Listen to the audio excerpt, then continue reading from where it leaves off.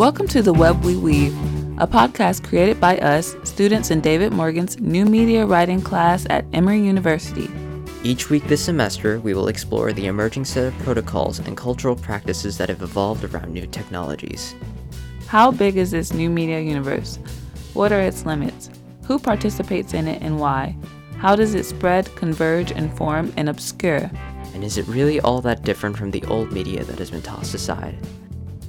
In this postmodern, post-structuralist, post-truth period, many critics have resisted grand narratives or stable definitions in response to such questions.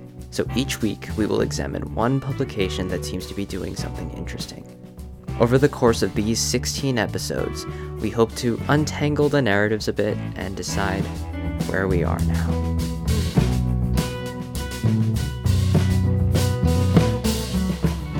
Hello, welcome to The Web We Weave. My name is Shimla Nafish. And I'm Daniel Park. And we're here to talk to you about 350.org. So, Shemi, for those of us who may not know, what is 350.org? So, 350.org is actually a website I just found out about. I think it's so cool.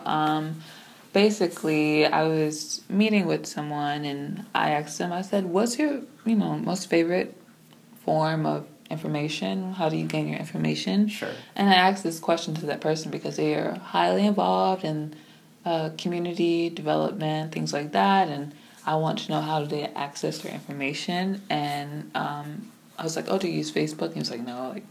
And then he said 350.org. So naturally I looked into it, and so I was like, oh, who's behind it? And I thought that was interesting because even if you try to figure out who exactly is behind the website, you just find that his name isn't that attached to it. And I thought that was interesting. So the guy's name is Bill McGibbon, but he's actually responsible for working with a cohort of authors that, they were basically university friends according to the website. So tell me, how does 350.org apply as new media? So, what I like about now I need to start from there, but 350.org applies to new media because traditionally, a lot of ecology information or pretty much any information relating to the climate or environmental awareness or consciousness, even in an information form, would only be presented in textbooks, almanacs, and geography, maybe like even atlases, the weather atlases. There you go, perfect word. And the problem with that is it's no, there's no problem, but it's just a source of information that's really not used very often anymore. There you go. Yeah, it's common knowledge by now. And so what 350.org does is what they do is they take all this information and they just make it so concise, brief, and they have focused initiatives. And that makes it a lot more approachable by the masses.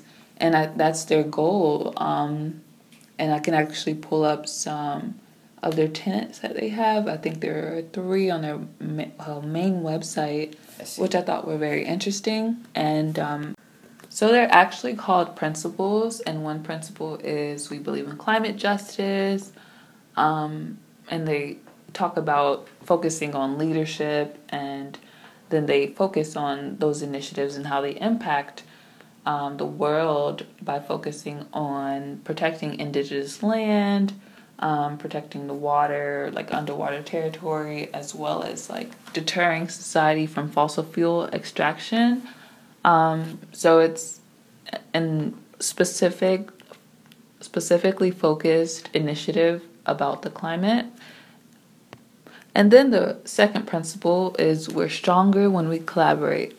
So you could basically say that this principle is about bringing people together, which they actually say explicitly, but they don't want to make it exclusive or elitist or, focus on just one specific category of society. They want to make sure that this information is approachable, attainable, and, able to be discussed by everyone.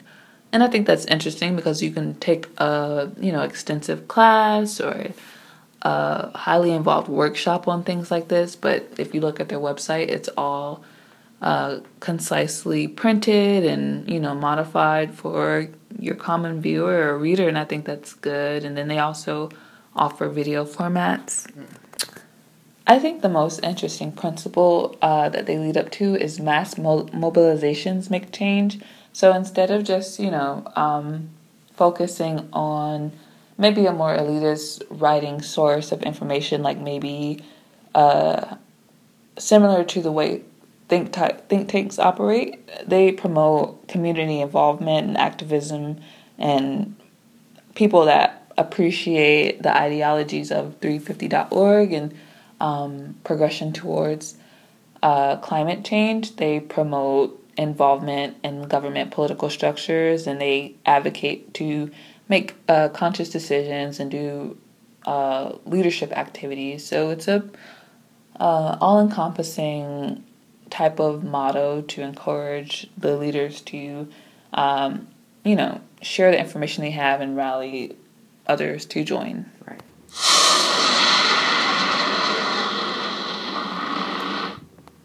How 350.org got its start?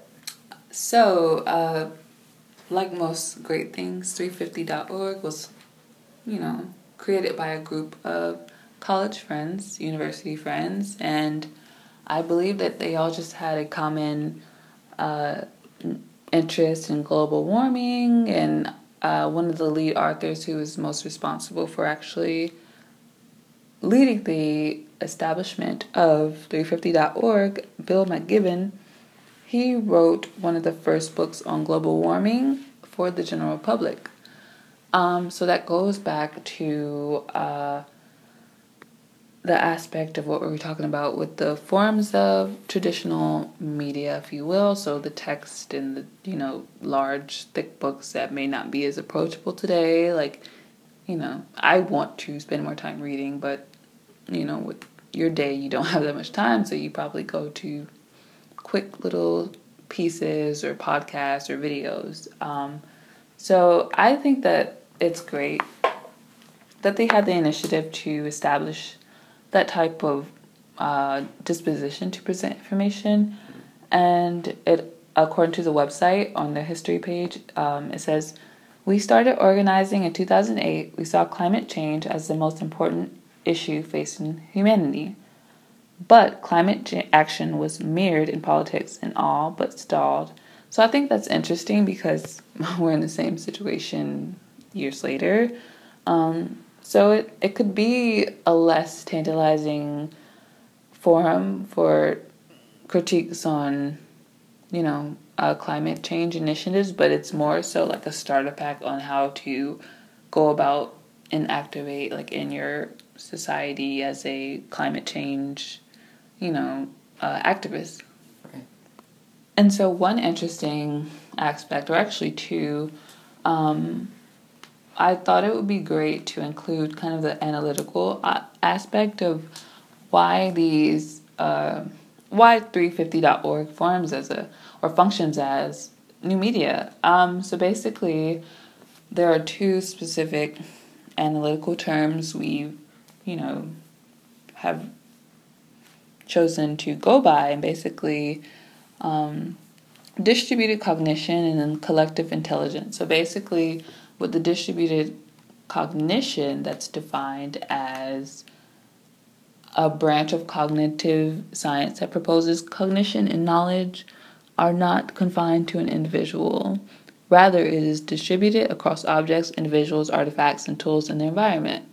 So this is an exact form of distributed cognition. 350.org encompasses these concepts. And that makes it so great because it sounds like such a complex, term, but when you think about it applied, this is the most simple thing in the world. So I thought that was interesting. And then there's collective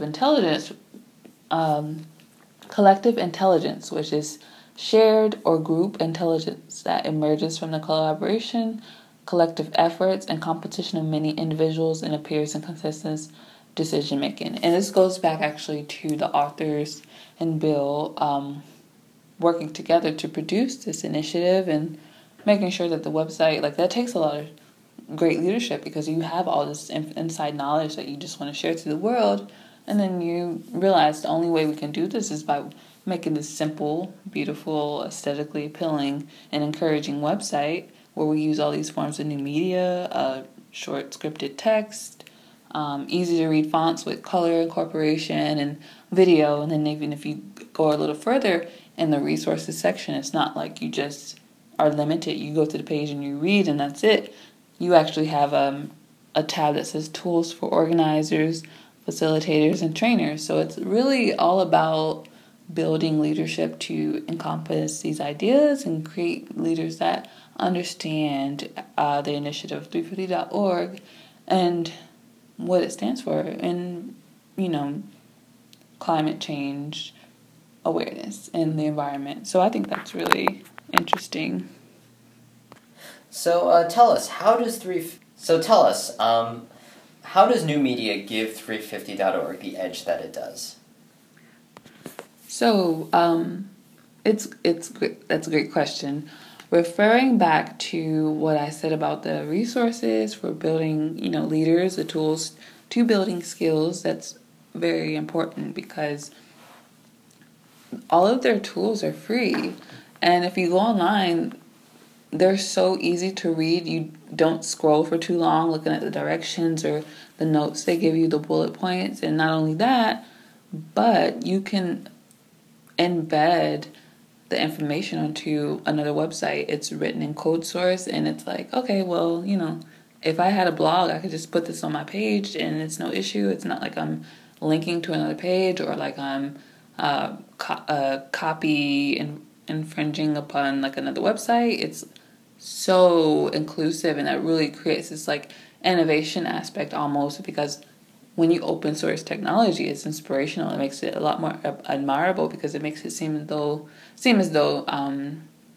it's something that's attainable, and I can also do this and carry out this initiative. And I think that's very important. So just looking at the way they market what they call, it's actually called trainings, and then they would list it as topics, and they use a bunch of really easy to read colors, like it's a white background with a shade of blue box with like some Courier New and maybe some Arial. It's really cool. And so if you keep going, I'm just going to close out with this, but if you keep going, you'll see that they listed as actions, base building, elicitive tools, evaluation, and then facilitation, organizing, strategy, team building. So I'm sure this would be a great way to teach pretty much your average student all of these skill building and community building involvements that really just help make them another productive citizen of society. So it's amazing. Awesome.